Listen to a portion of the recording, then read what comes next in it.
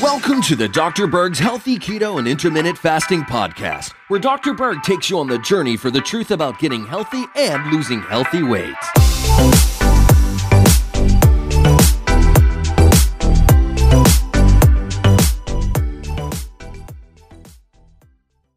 I think most people know of the main benefits of potassium: supporting a healthy heart, supporting healthy blood sugars, help balancing out your fluids, things like that. But there's some unexpected, very interesting benefits of potassium I think you should know about. Well, out of all the minerals, potassium is needed in the largest quantity. You need 4,700 milligrams of potassium every single day. You don't even require a fraction of that quantity for other nutrients. So with potassium, it's unique in that you need a lot of it, primarily because it supports two major areas: the muscles and the nerves. You have these little tiny pumps, they're called sodium potassium pumps. You have billions of them in the muscles, in the nervous system, and it allows the muscles and nerves to work. It also is necessary in producing energy. So let me go through a couple really important points about potassium. The first being, why are we deficient? Because an average person, especially in the US, only consumes about 1.5 cups of vegetables per day. And vegetables are probably one of the better sources of potassium. And so 1.5 cups of vegetables is just not going to be even close to what you need. You're going to need between 7 to 10 cups to get closer to that 4,700 milligrams and include other foods that have potassium as well. Now, if you look up what foods are high in potassium, they will tell you it's fruits, vegetables, whole grains, beans, things like that. Now, if you look at 1/2 cup of whole grains, okay, you're going to get less than about 200 milligrams of potassium. And on top of that, whole grains has phytic acid, which blocks minerals, especially potassium, especially phosphorus, zinc, copper, magnesium, manganese. So whole grains are not a good source of potassium or minerals. Now you say, what about refined grains? Well, when you refine grains, you leach out and lose minerals. Not to mention all that refined flour that turns into glucose, which then requires potassium to help in its storage of glucose. In other words, the more refined grains or sugar that you consume, the less potassium you're going to have that's going to be available, because it's going to be locked up in the storage of that stored sugar as glycogen, leaving you with a potassium deficiency. Now, just as a side note, for those of you that are on the ketogenic diet, when you do keto and you switch your fuel from burning sugar, okay, to burning fat, you're going to be using up this stored sugar, this stored glycogen, and that is going to release a lot of fluid in your tissues. And with that loss of fluid comes a loss of electrolytes, including potassium. So when you start on a ketogenic diet and you don't substitute that potassium, you may end up with keto fatigue. Now, what about getting your potassium from fruit? Well, fruit does have some potassium. Like one apple will give you about just under 200 milligrams of potassium. But again, we need 4,700. So how many apples would you have to consume?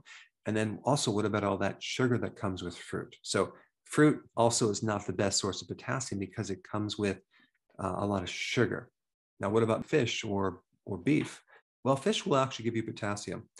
Like 1/2 fillet will give you up to 600 milligrams of potassium. 3 ounces of beef will give you 270 milligrams of potassium. So all these other foods will contribute to adding up to the requirements you need for potassium. Now, a potato, okay, one medium-sized potato will give you 800 milligrams of potassium, but it will also give you a lot of starch. And so we don't want to consume potatoes. The best source of potassium is leafy greens, avocados, and certain greens will give you more potassium than others, like Swiss chard, beet tops. And the other cool thing about eating enough greens is that it will also give you magnesium. And one interesting thing about potassium is you could be deficient in potassium if you're low in magnesium. So both of those minerals are needed together. We can become deficient with potassium through diet, which is a very common reason. But also, the more stress you have, the more potassium you will lose. The more sugar you eat, the more caffeine you consume, the more alcohol, the less potassium you're going to have in your body. Diuretics, for example, are a common reason why people are deficient in potassium. If you consume too much salt, you can become deficient in potassium because sodium and potassium work together. So the more salt you consume, the more potassium you need.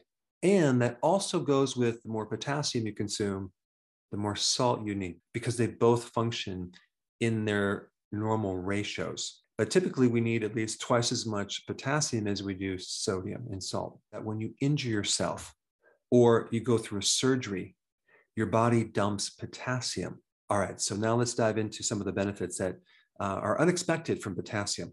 Number one, cognitive benefits. Remember I talked about the nerves and the muscles needing potassium? Well, guess what? You have nerves in your brain, so your brain needs potassium. And when you have sufficient potassium, you support cognitive function, memory, focus, concentration. And when you're deficient in potassium, you become a bit disoriented. Number two, cerebellum support. What is the cerebellum? It's the back part of your brain that's involved with coordinated and controlled movements. And so if you're deficient in potassium, you could be a little uncoordinated. I wonder how many children that are not coordinated are just deficient in potassium, since an average child's diet probably doesn't get any potassium at all. They consume a lot of ultra-processed junk food. All right, number three, mood support. Potassium supports your mood. Potassium can help take you out of a flight or fight mode, like a sympathetic nervous system dominant situation. So potassium is really good for people that are in stress. Potassium is very important in calming a person down. Potassium will help uplift someone and bring them up. Potassium will help make a person less irritable, less worried, less fearful. So potassium is really, really important in stress. And also stress depletes potassium. All right, number four, potassium will make your muscles stronger. This means when you exercise, you'll be less fatigued. Now, to be totally transparent, I do sell a high potassium electrolyte powder, which I challenge you to do an experiment on yourself with exercise, because you may notice an improvement in endurance the times you take that electrolyte powder versus the times that you don't. But as a side note, anytime you take a high potassium electrolyte powder and you're exercising, also make sure that you're adding more sea salt with that, because as you sweat, you're going to lose potassium as well as sodium. And you can also experience fatigue from a loss of sodium, just as you could from a loss of potassium. All right, number five, potassium can protect you against leg cramps. A lot of people think that leg cramps are always a magnesium deficiency, but you can also experience leg cramps from a potassium deficiency too. All right, number six, potassium counters the effect from high sodium. Like I said before, potassium and sodium work together. And so an average person on a regular diet is going to be much heavier on the sodium balance than the potassium. And so all these things you hear about the negative aspects of too much salt, in reality, is just a deficiency of potassium, because potassium protects you against the side effects of too much salt. And excessive salt is one of the causes of low potassium. And number seven, potassium can help you have regular bowel movements. So it helps to protect you against constipation. Why? Because, like I said before, potassium is involved with muscle and nerve, and your colon is smooth muscle. And so if you're deficient in potassium, that smooth muscle is not going to work as well as it should.